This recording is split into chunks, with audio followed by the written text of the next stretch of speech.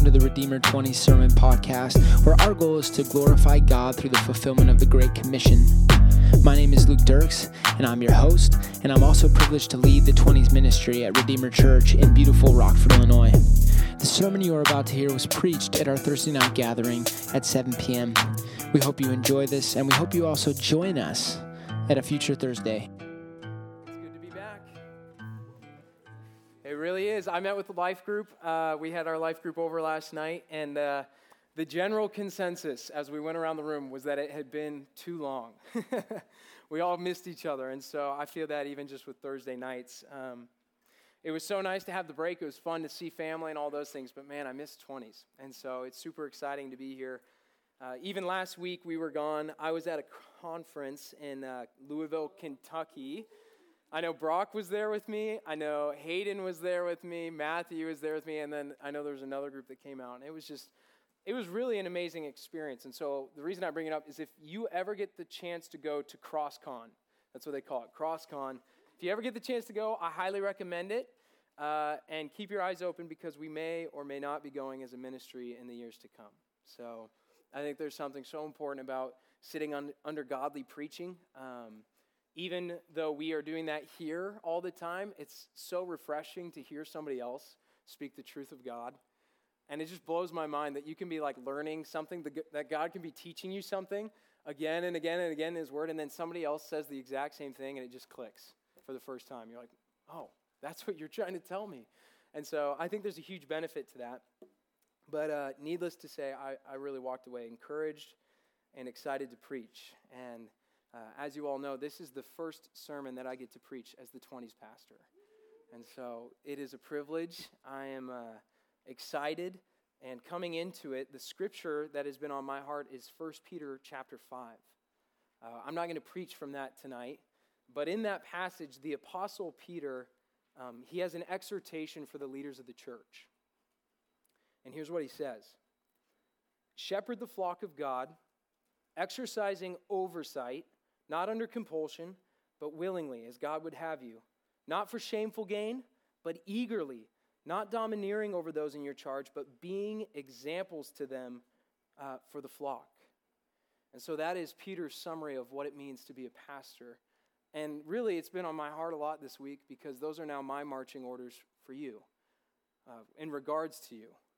And so I am now called by God in His grace to shepherd this flock, the 20s ministry, to provide oversight for it, and to be an example for you all of what it looks like to be a disciple of Jesus Christ. And what is humbling about that for me as I've thought about it, it's two things. The first is that the elders of this church would trust me with this task is very humbling. I'm very thankful for them. And so it is really an honor just to get to stand here and to open up God's word and to speak from it, representing even them. But beyond that, the thing that humbles me far more is the thought that I will be held accountable before God for how faithful I am to the task. James chapter 3, verse 1 says, "Not many of you should become teachers." My brothers, he's speaking to pastors, and he says, "For you know that we who teach will be judged with greater strictness." And so more than ever, I just feel that on me, on my shoulders. I will be judged for how I teach and how I lead this ministry. And I think the thought should fill me and anyone who would step into ministry with a healthy level of fear, because we are not perfect men. Pastor JT, Pastor Gabe, Pastor Garrett, Perry, even Pastor John, none of us are perfect men. There's only one of those, and His name is Jesus Christ. And so until we go to be with Him, or until He comes back to get us, we as leaders will feel the weight of needing help to lead our ministries. And I think that's a need we can all understand. God may not be calling you to vocational ministry the way He's called me to it, but each of us still has a mission from Christ. And you can find it in Matthew chapter 28. Jesus said to them, "Go therefore and make disciples of all nations, baptizing them in the name of the Father and of the Son and of the Holy Spirit, teaching them to observe all that I have commanded you, and behold, I am with you always to the end of the age." If you are a believer in Christ, that is your mission, and that is your responsibility now. It doesn't matter if you're an introverted person. I know there are a lot of you here. It doesn't matter if you're an extroverted person. I know there's a lot of you here. And it really doesn't matter whether you're on fire for Jesus or just treading water for Jesus. Regardless, to be a believer means that you are on mission to win others to Christ. Do you believe that? Jesus has given us, Christians, the mission of glorifying his name. If you were to summarize, what does it mean to be a believer? It means you glorify God. How? Through preaching the good news, through telling the good news of Jesus Christ to people who desperately need it. That is our task. But here's the problem with that. You are all like the pastors of this church, and you are not perfect people. Believe me, I've been at 20s long enough to know it is true. I love you all, but you're not perfect. And you already know that's true of me. And none of us has it all figured out or put together, and that is why we can get discouraged about our mission for Christ. Sharing the gospel is not an easy thing to do. If it was, everyone would be doing it. But that just isn't the case. More often than not, our weaknesses and our insecurities push us away from the spiritual conversations that God is calling us to step into by faith. Whether that's at work for you, at school maybe, in the home, at the gym, with close friends, whatever that may look like, we have a tendency to back away from sharing Christ with the people around us. And the reason why, if we're honest, is because we're afraid. And we're afraid we're not enough, or that we don't know enough of our Bibles to share it effectively. We're afraid that we're not good enough Christians yet. We worry that we're not good enough communicators, maybe. And even beyond that, we're just worried we're going to blow it and lose the relationship with someone that we really care about.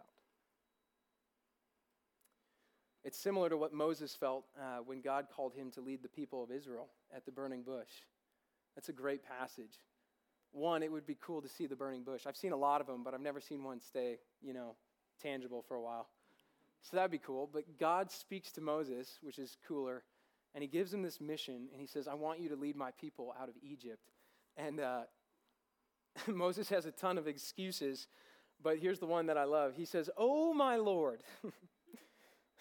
It's like, okay, yeah, I'd probably say that too. Oh, my Lord, I am not eloquent, either in the past or since you have spoken to your servant, but I am slow of speech and of tongue. I mean, just imagine trying to use this excuse with your comms professor. It's like, you have a speech due today. You're like, oh, my Lord, I am not eloquent in speech. Don't make me do it. It doesn't work that way. That's not a valid excuse. Moses was letting his fear get in the way of God's mission. And I understand that fear. I've felt it probably just as much as any of you. But that does not make it a valid excuse to abandon what God has called us to. We don't get to jump ship when the waves of the sea get a little choppy. God calls each of us to his mission. And so the question becomes, how can we press forward? And what is it that can take us from fear and anxiety to joy and peace and strength when we think about sharing the gospel with the people around us? And so in our passage for this evening, Jesus Christ gives the answer. In John chapter 14, the hope that Christ offers to his disciples is that he will not leave them alone on this mission. That's what he has to say tonight to us. They won't be alone, even as he's preparing to go to the cross. Jesus promises to give his disciples a helper who will overcome their weaknesses so that they can boldly proclaim the gospel. And for us today, that matters because the promise still applies.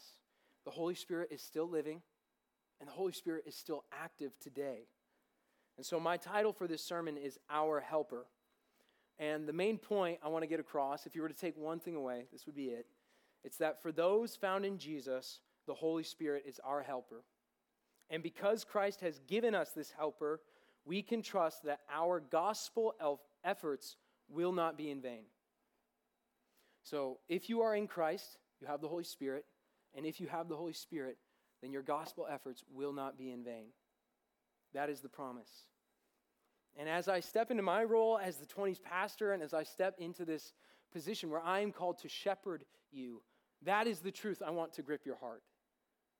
That God is giving you a helper who is going to come alongside you and fire up your conviction, your passion, and your desire to go to the people around you and share the gospel. It doesn't matter how weak or how pathetic our attempts might feel when we're sharing the gospel.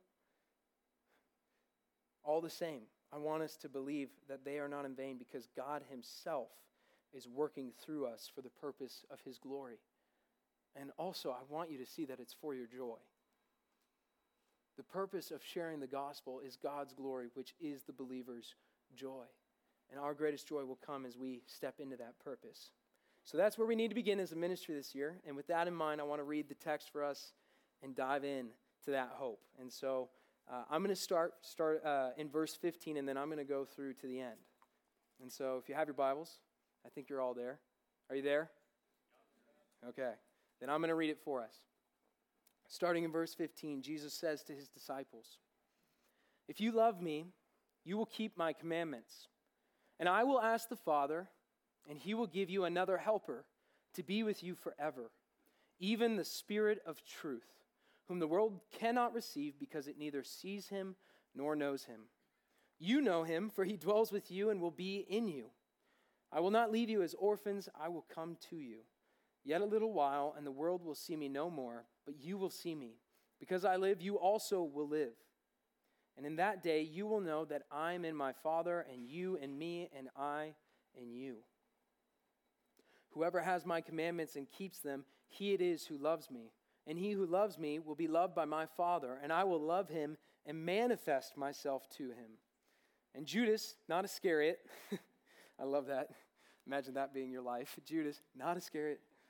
"He said to him, 'Lord, how is it that you will manifest yourself to us and not to the world?' And Jesus answered him, 'If anyone loves me, he will keep my word. And my Father will love him, and we will come to him, and we will make our home with him. Whoever does not love me does not keep my words. And the word that you hear is not mine, but the Father's who sent me. These things I have spoken to you while I'm still with you. But the Helper, the Holy Spirit, whom the Father will send in my name, he will teach you all things and bring to your remembrance all that I have said to you. Peace I leave with you. My peace I give to you. Not as the world gives do I give to you.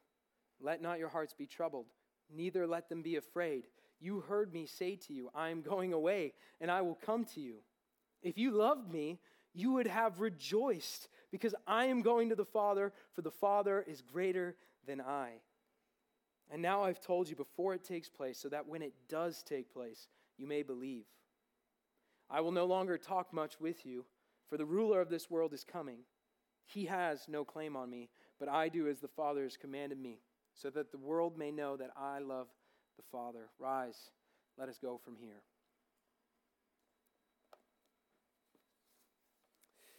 This passage ends the upper room discourse between Jesus and his disciples.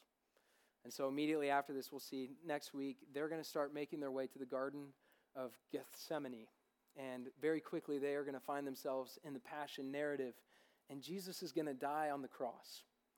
And so here, Jesus has some words of closing to give to them. And if you remember from our last time meeting, I know it has been a while, but Brendan preached. And he taught on the first half of John chapter 14, where Jesus told his disciples that he is the way, the truth, and the life. And to understand this passage that I just read, there are two things we need to be aware of from what Brendan was teaching on. The first is that Jesus told his disciples that he would soon leave to prepare a place for them. And he says that in verses 2 and 3. He said, I'm going away soon. And in the context of Jesus leaving, the second thing Jesus told them is that they and anyone who believes in him would do greater works than he did. And Brendan did an awesome job of highlighting this. But when Jesus said the disciples' work would be greater than his own, he was not saying that they would be greater in quality, but greater in quantity. It's impossible for anyone to do a greater work than Christ. He's the one who accomplished salvation on the cross. So clearly, he's not saying, oh, disciples, what you will do is going to be greater than what I did qualitatively. That's not what he's getting at. Instead, he is saying that they would do even more works than he did. And that makes sense because his ministry was only 3 years long. After he leaves, the disciples are the ones who will be responsible for the spread of the gospel. And that is their greater work. And we need to understand that if we want to make sense of any of our passage, because the whole thing is built on encouraging the disciples in their newly assigned mission. That's the purpose of our text. And I just want us to put ourselves in the disciples' shoes here for a second. I want you to imagine being either a scruffy fisherman or a recovering tax collector. And after following Jesus for 3 years, all of a sudden you hear him say, I'm leaving, and now you are responsible to take my message further than I ever got it. Excuse me? It's like, whoa, okay. I mean, when you think about it that way, it makes complete sense why the disciples would be troubled, why they would be afraid. They're a band of misfits, and they are now tasked with transforming the entire world. And of course they're going to be afraid. And that's why Jesus has to say to them in verse 27 of our text, he says, let not your hearts be troubled, neither let them be afraid. Why does he say that? Because that's what they're feeling. They're hearing that, okay, I'm now responsible to send the gospel out, and that's troubling because I am a fisherman, and I'm also afraid. They're scared. And what is the reason that Jesus gives them to put away this fear?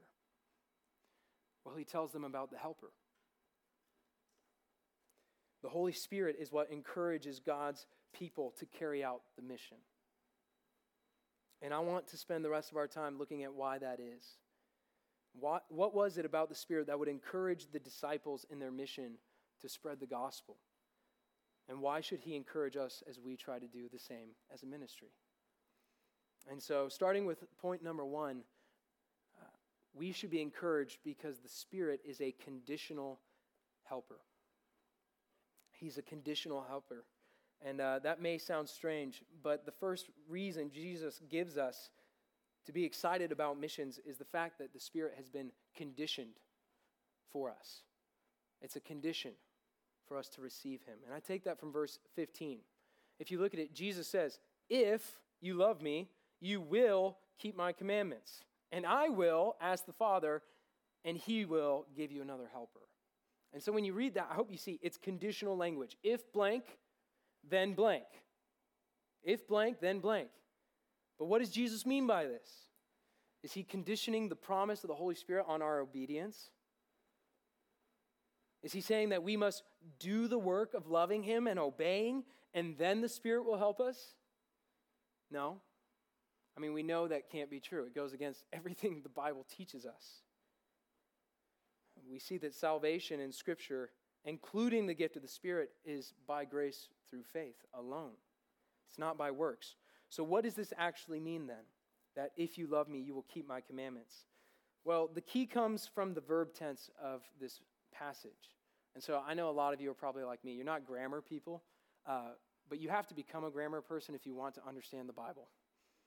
And that's just how it is.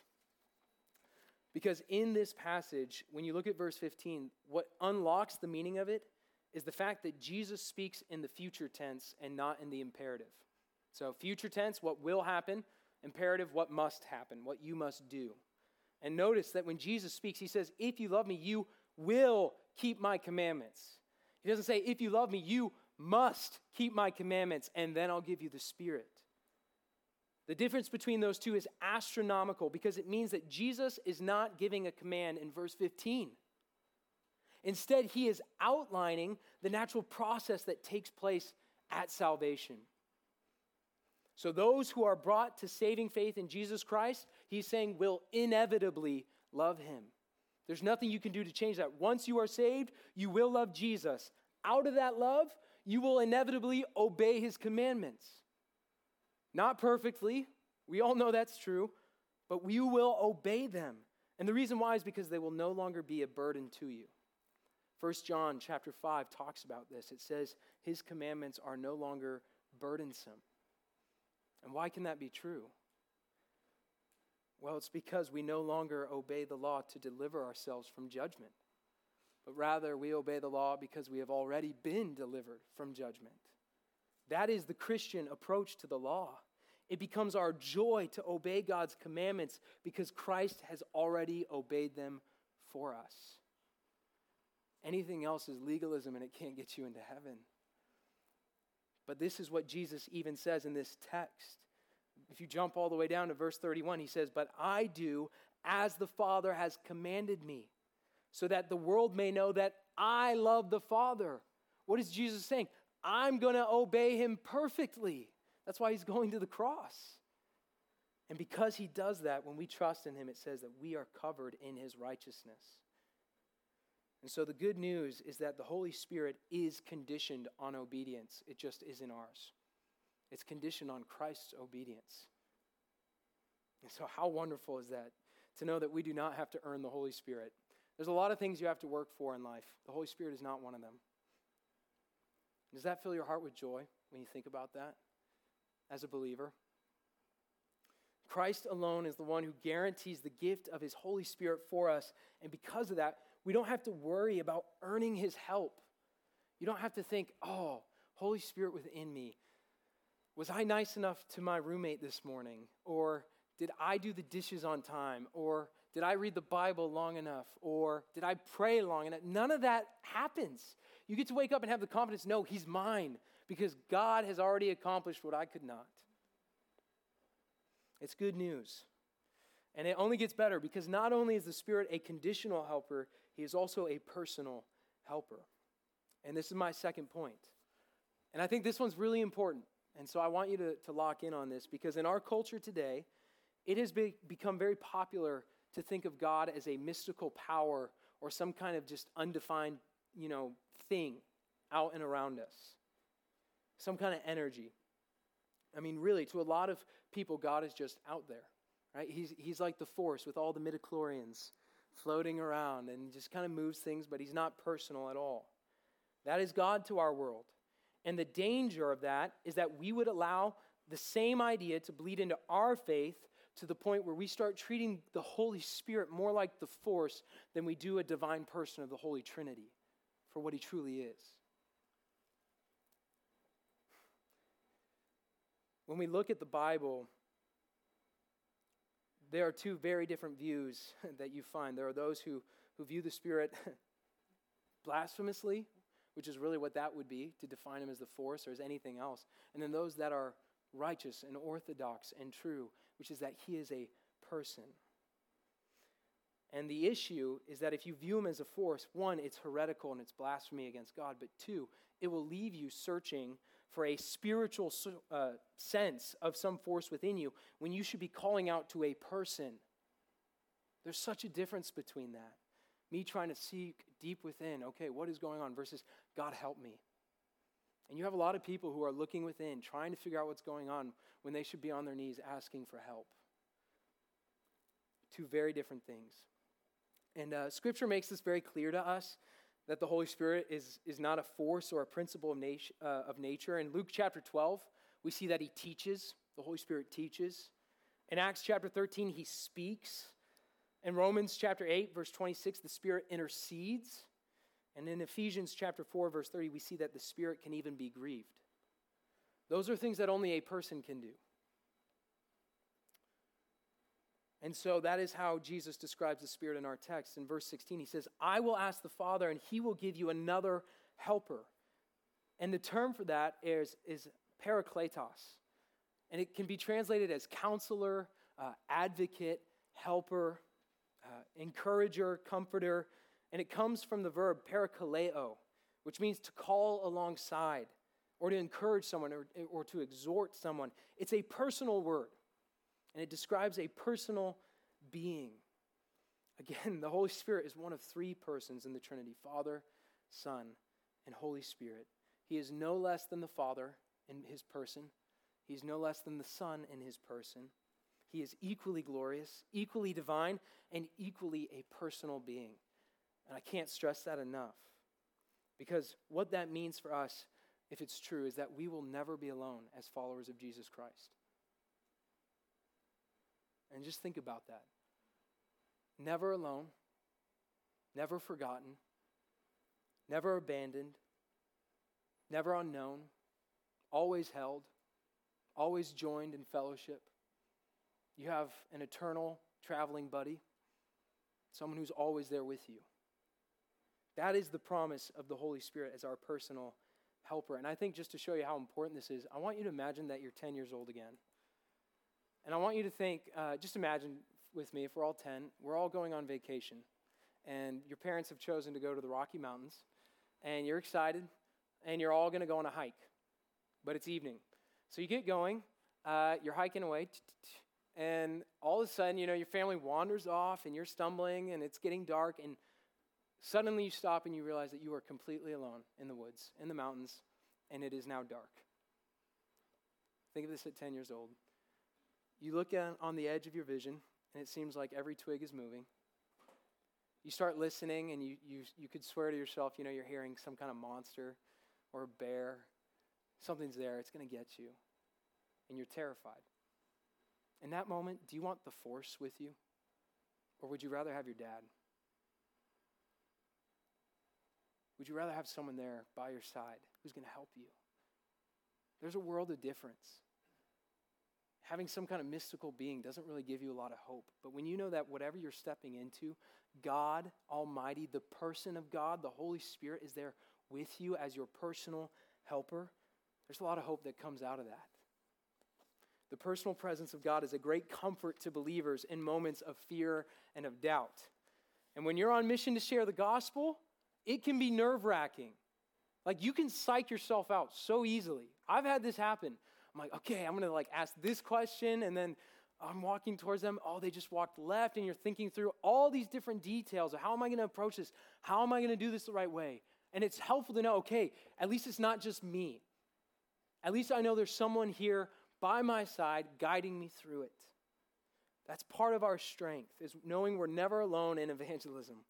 We have an advocate stepping into gospel conversations with us. He is a personal helper, and he is God. So take courage in that. I even think of Shadrach, Meshach, and Abednego. What is it that got them encouraged and joyful and excited as they stood in the fire? It was the fact that there was somebody else in it with them. It was having God by their side.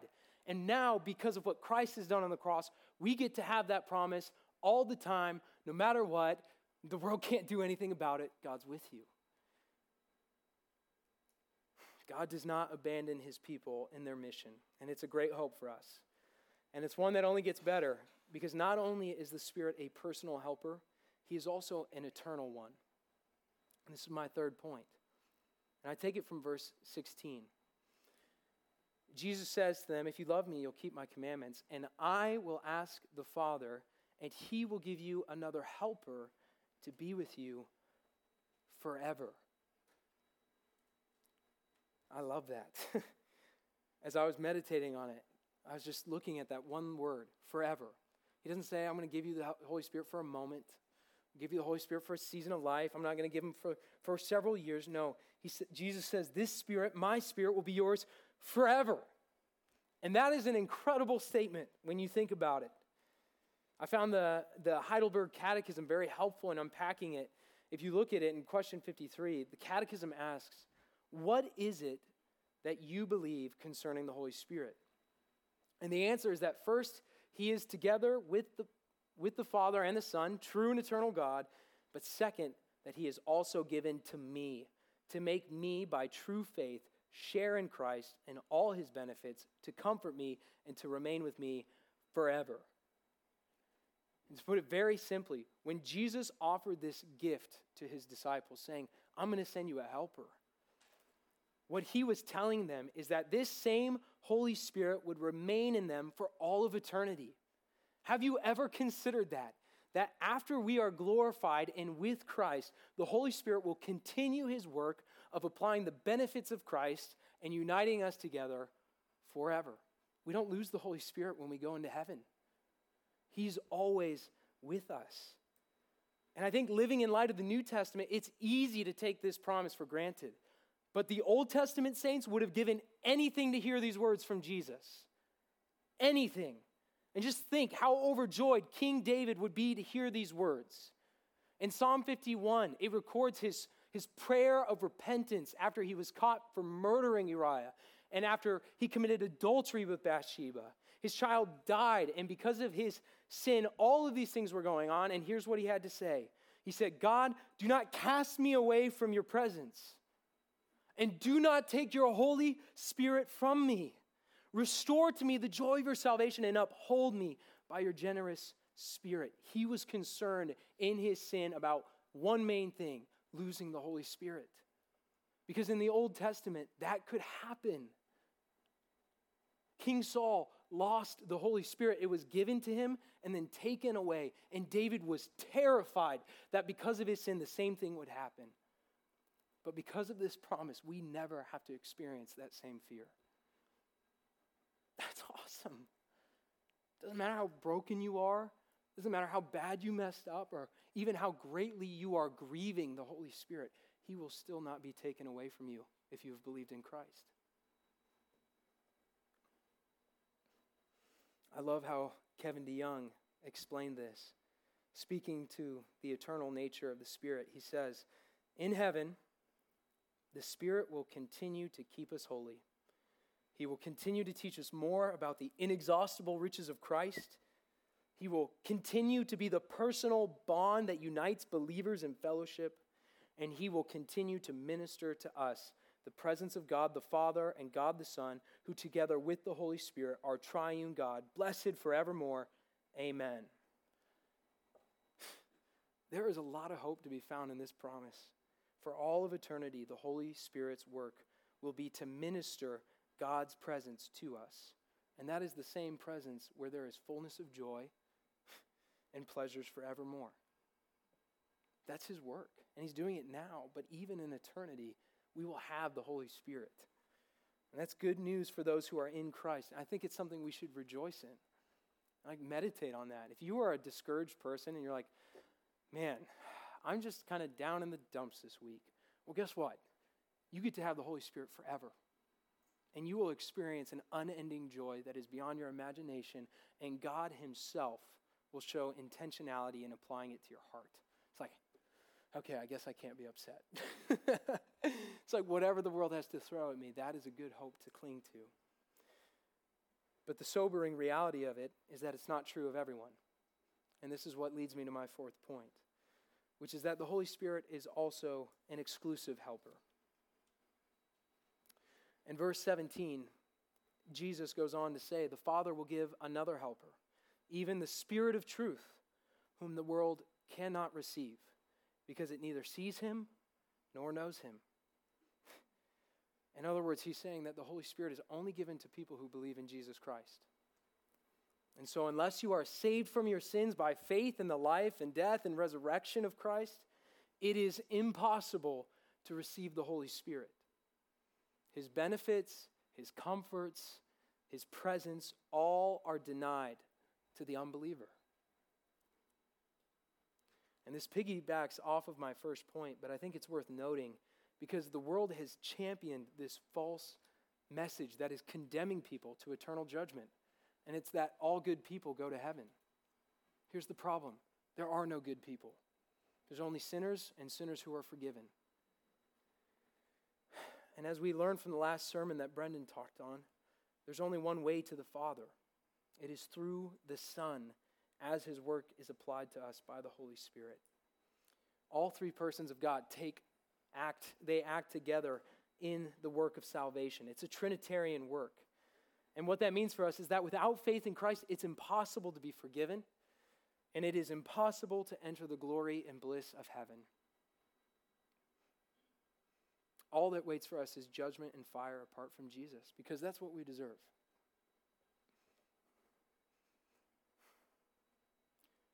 And what that shows us is that when we receive the Holy Spirit, it is an exclusive gift.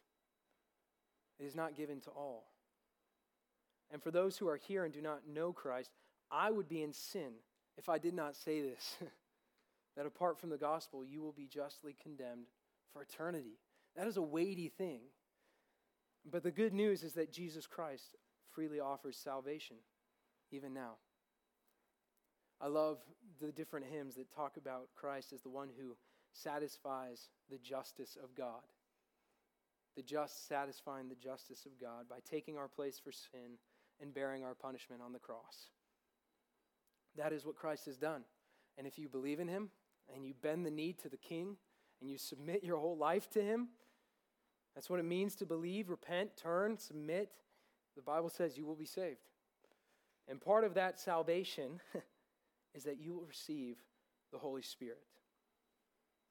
And so our helper is exclusive to those who are in Christ. And really, when I think about that, I was like, how does that apply, the Spirit not being given to all? Well, really, it should just lead us to be grateful. I mean, looking to the business world, one of the mantras that you find is that exclusivity drives demand. So if you're ever in business, exclusivity drives demand. So the less there is of something, the more it drives people to think it's valuable because they want to get a hold of it because no one else has it. And as I was thinking about things in our lives that kind of fit that mold, what came to my mind was the original 20s hoodies. Those who are OG know about this. You'll see them floating around from time to time. There are these green hoodies, and they say H2O, back from when 20s Redeemer was Harvest, so it's Harvest 20s. And these things are coveted in this ministry.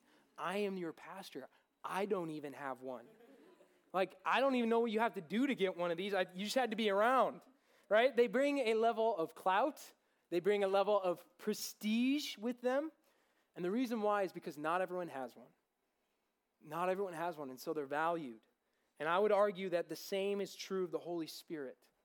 He is exclusive, and he is a treasure to be prized and praised. And that's the application. Do you praise God for the gift of his Holy Spirit? Do you treasure him above all the material things that this world could offer you? God has given us a helper that kings and rulers have longed for and one that the world cannot understand.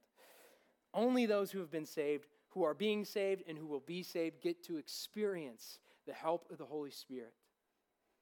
And so for those of us who have been brought into that, we should be overjoyed. We should be thankful. We should wake up and pray, God, thank you that your Spirit did not leave me last night because I am a wretch. I love Martin Luther. There's this whole thing going on when Lutheranism, Lutherans started to pop up. People who were claiming the name of Luther as his cult following. You know what he told them? He said, you should call yourself a Christian because I am a bag full of maggots. I was like, yeah, that's awesome. You imagine if one of the teleprompter, TV pastors got up and said, do not claim my name, but only Jesus. I am a bag of maggots. That's us. All of us. If you peel open my heart, what do you find? Sin, maggots. It's filthy. Why would God leave his Holy Spirit there? Because of Christ. And so it's an exclusive thing that we should be thankful for. And it's a good thing because through this help, we are then made effective in our mission. And this brings me to my last point, which is that the Holy Spirit is a profitable helper. If you've been paying attention, I've only made it through the first 3 verses of our text so far. I'm not going to be able to get to all the rest. I kind of got lost in those first 3, and it was joyful. And we're going to have another chance to talk about the Holy Spirit when we hit chapter 16. But with the time that we have left, I want to summarize the rest of this text by highlighting the Spirit as our profitable helper. He is a great benefit to our ministry. He is the strengthening agent, the mighty ally in our conflict, and he is the fuel for the fire of our faith.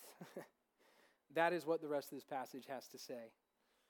We could spend ages in it, but really what this reveals to us is that through the Spirit, God manifests himself to us. The Almighty God and the Holy God who we could not approach without being incinerated. God had to hide his own face from Moses, lest Moses just be evaporated. That same God is said to make his home with us and to dwell within us. And that comes in verses 18 through 24.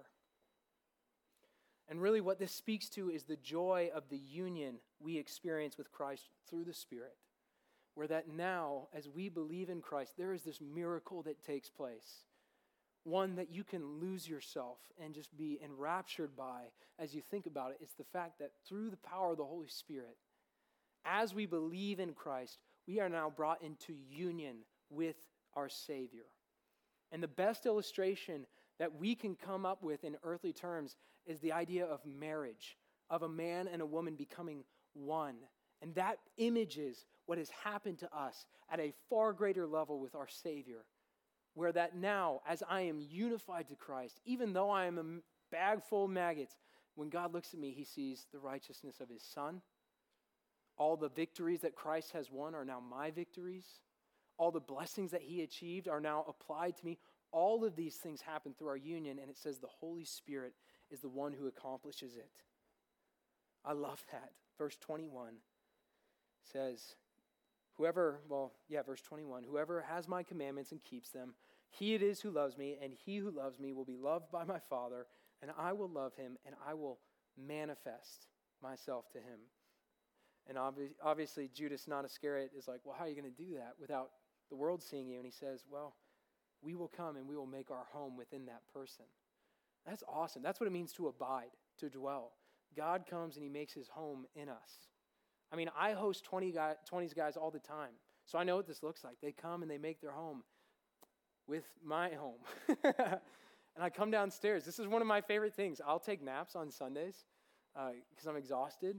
And sometimes I'll do that in my room, and I'll just come downstairs, and they all look at me. And then I'm like, you're still here. And it's just joyful. They've made their home in my home. And in a greater sense, God comes and he makes his home in our hearts, and we get to house him. And it is a joyful thing because he's our God, and we're with him, and it's what was meant to be. That's what he does. And as that union happens, it then supercharges our evangelism. And this is what it says in verses 25 through 27. Jesus says, the Spirit will teach us all things and bring to remembrance all that he has said in his word. And following that in verse 27, he says that he will give us peace. And so what does the Holy Spirit do as we are unified to Christ? He brings to remembrance the word of God. He teaches us what it means, and he fills our hearts with peace. That's his work. And it empowers us for life and for the task of ministry. And the illustration I was told recently, I think it's a good one, is the idea of an electric car. And we are the electric car. So imagine, you're a Tesla, or if you're cool, you're a Rivian, or something along those lines, if you know what that is. But imagine, you are the engine of that vehicle. And you don't run off of oil, you run off of a battery.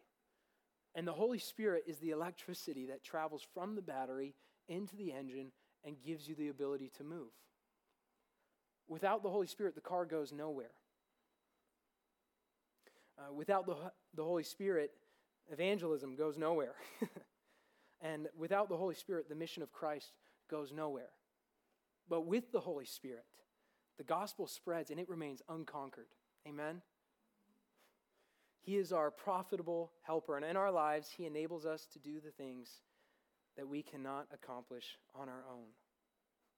That is the hope that the disciples were told to hold on to, and now it is our hope in this day. And so do not be afraid to share the gospel with people around you. God conquered the world using a band of misfits, and he's still in the business of using misfits, which is good news for this group. So we can trust that he will use us as we share in the same spirit as the disciples. And he's going to enable those conversations as you step into them by faith. And so as we close, I thought it'd be fitting.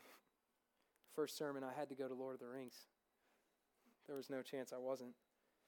And what came to my mind is there's this incredible scene in The Return of the King. I love it. And it's where the armies of Mordor, all the hordes, and the orcs, and the trolls, all the forces of evil are coming to destroy the city of Minas Tirith. And they know that they are outnumbered and they are guaranteed to be destroyed. But Gandalf is with them, and he has the idea to send one of the hobbits to light a beacon that is standing on top of the city and he's to light it on fire. And so Minas Tirith is this huge city. It's beyond anything like we would imagine, and it's built into the side of the mountain. And so at the top, there's this huge bonfire, and the Hobbit, I think it's Pippin. Someone fact check me on that. All right, it's Pippin. Pippin lights it, and so you see it, and all of a sudden the camera pans out as the flame grows. But then as it's panning out, you see miles off in the distance on another mountain, another flame lights. And as that one lights, the camera follows it, and it's one of the coolest shots in any movie I've ever seen. And it goes from mountaintop to mountaintop to mountaintop. The flame travels as one guardian sees it, and it goes miles across the land all the way to a mountain that stands above the city of Rohan, to the nation. And as it lights, King Aragorn is there, and he sees the beacon of Gondor, and he runs because King Theoden is there with his troops, and he yells at him. He says, "The beacons are lit." He says, "Gondor calls for aid." And Theoden looks at him and he says, "And Rohan will answer." This is, the music swells, the armies gather. It's so sick. And then they go and they aid Gondor in the moment of war, and they wipe out evil. And as I thought about that, I said, you know what's awesome about being a Christian? There's no beacon to light. There's no calling for aid and having to wait as it goes from telegram to telegram until it finally gets to God. We call for help, and the Spirit, he just answers immediately. There's no having to wonder, is he going to arrive on time? God, this moment came up to share the gospel. It was not in my plans. I'm not ready. I don't have any time to send out word for help, to text someone, to ask for advice. I don't have any of that. I have you. I call for aid. God will answer. That is our hope. And so knowing that, we can share our faith more boldly. And for you, God is calling you to that. Wherever that may be, I don't know, but he does. He's calling you to step up to that mission and to glorify him by doing it in faith. You're going to mess up. You're not going to say it perfectly. None of us do. But it's sharing Christ. It's saying he lived, he died, he rose again, and guess what? He did it for you. And as we do that, I think that God will transform Rockford. I believe he will do a great work. And it starts here. I want this ministry to be the example to the rest of our church. That's what God calls for young people to do. If you look at Titus, I love it. It's in all these other books. You just kind of look at them and it says, older people counsel the young, and then young people, it says, to the young men, be self-controlled, but then 2, set an example. Paul's always telling young people, set the example. So let's do that this year as we step in, and may it be that years from now, when we are all gone and out of 20s, may it be that we have left an impression so that the gospel is still being proclaimed here well past our time. Amen? All right, let's pray. Father God, we thank you for this precious truth that you have given us a helper in our time of need. God, we call for aid. Even now, Lord, I just ask that your Spirit would move powerfully. God, I pray that you would strengthen us to share your gospel and to take the mission seriously. Lord, you want us to glorify your name by telling people around us about Jesus. And when we are reminded of what Christ has done, the answer, the statement, the question becomes not, can I do it, but when can I do it? It can't come fast enough to share the gospel. And I pray that would grip my heart. I pray that would grip everyone here, that, Lord, we would love you and we would want to see your name increased, and we would lean into your Holy Spirit as we do that work. God, we are weak. We're like your disciples, but even worse. A lot of the times, God, we are sinful and we don't know your word as much as we need to. God, help us to step into those things. God, to pursue holiness, to study your word, but then, Lord, to take the step of faith and say, even still, you can use me because your Holy Spirit resides in my heart. God, we thank you for that gift. I thank you that you have given us your Spirit. You have not abandoned us. You have not left us. You are with us always. God, I pray for anyone here who is discouraged, Lord, who feels as if they've been abandoned, as if they are alone. God, remind them they are not. Lord, even if this entire world were against them, you are with them, so long as they are in Christ. And so, God, I pray that everyone here would put their faith in your Son, that, God, you would break the pride of our hearts, which so often gets in the way. Lord, help us to bend the knee to our King. He is worthy. He's worthy of our lives and our praise, and that's what we want to give to him. And so I pray, Lord, be glorified in the 20s ministry. God, be glorified in our lives. And when we sing, God, would it be pleasing to you as we worship, not just from our tongues, but Lord, from our hearts, as we exalt the name of our Savior. God, we want to do this all the days of our life, and it is but a foretaste even now of what will come when we are with you forever. And so come, Lord Jesus. Come, Lord Jesus, I pray. And until that day, Lord, let us be faithful. I pray this all in your Son's name. Amen.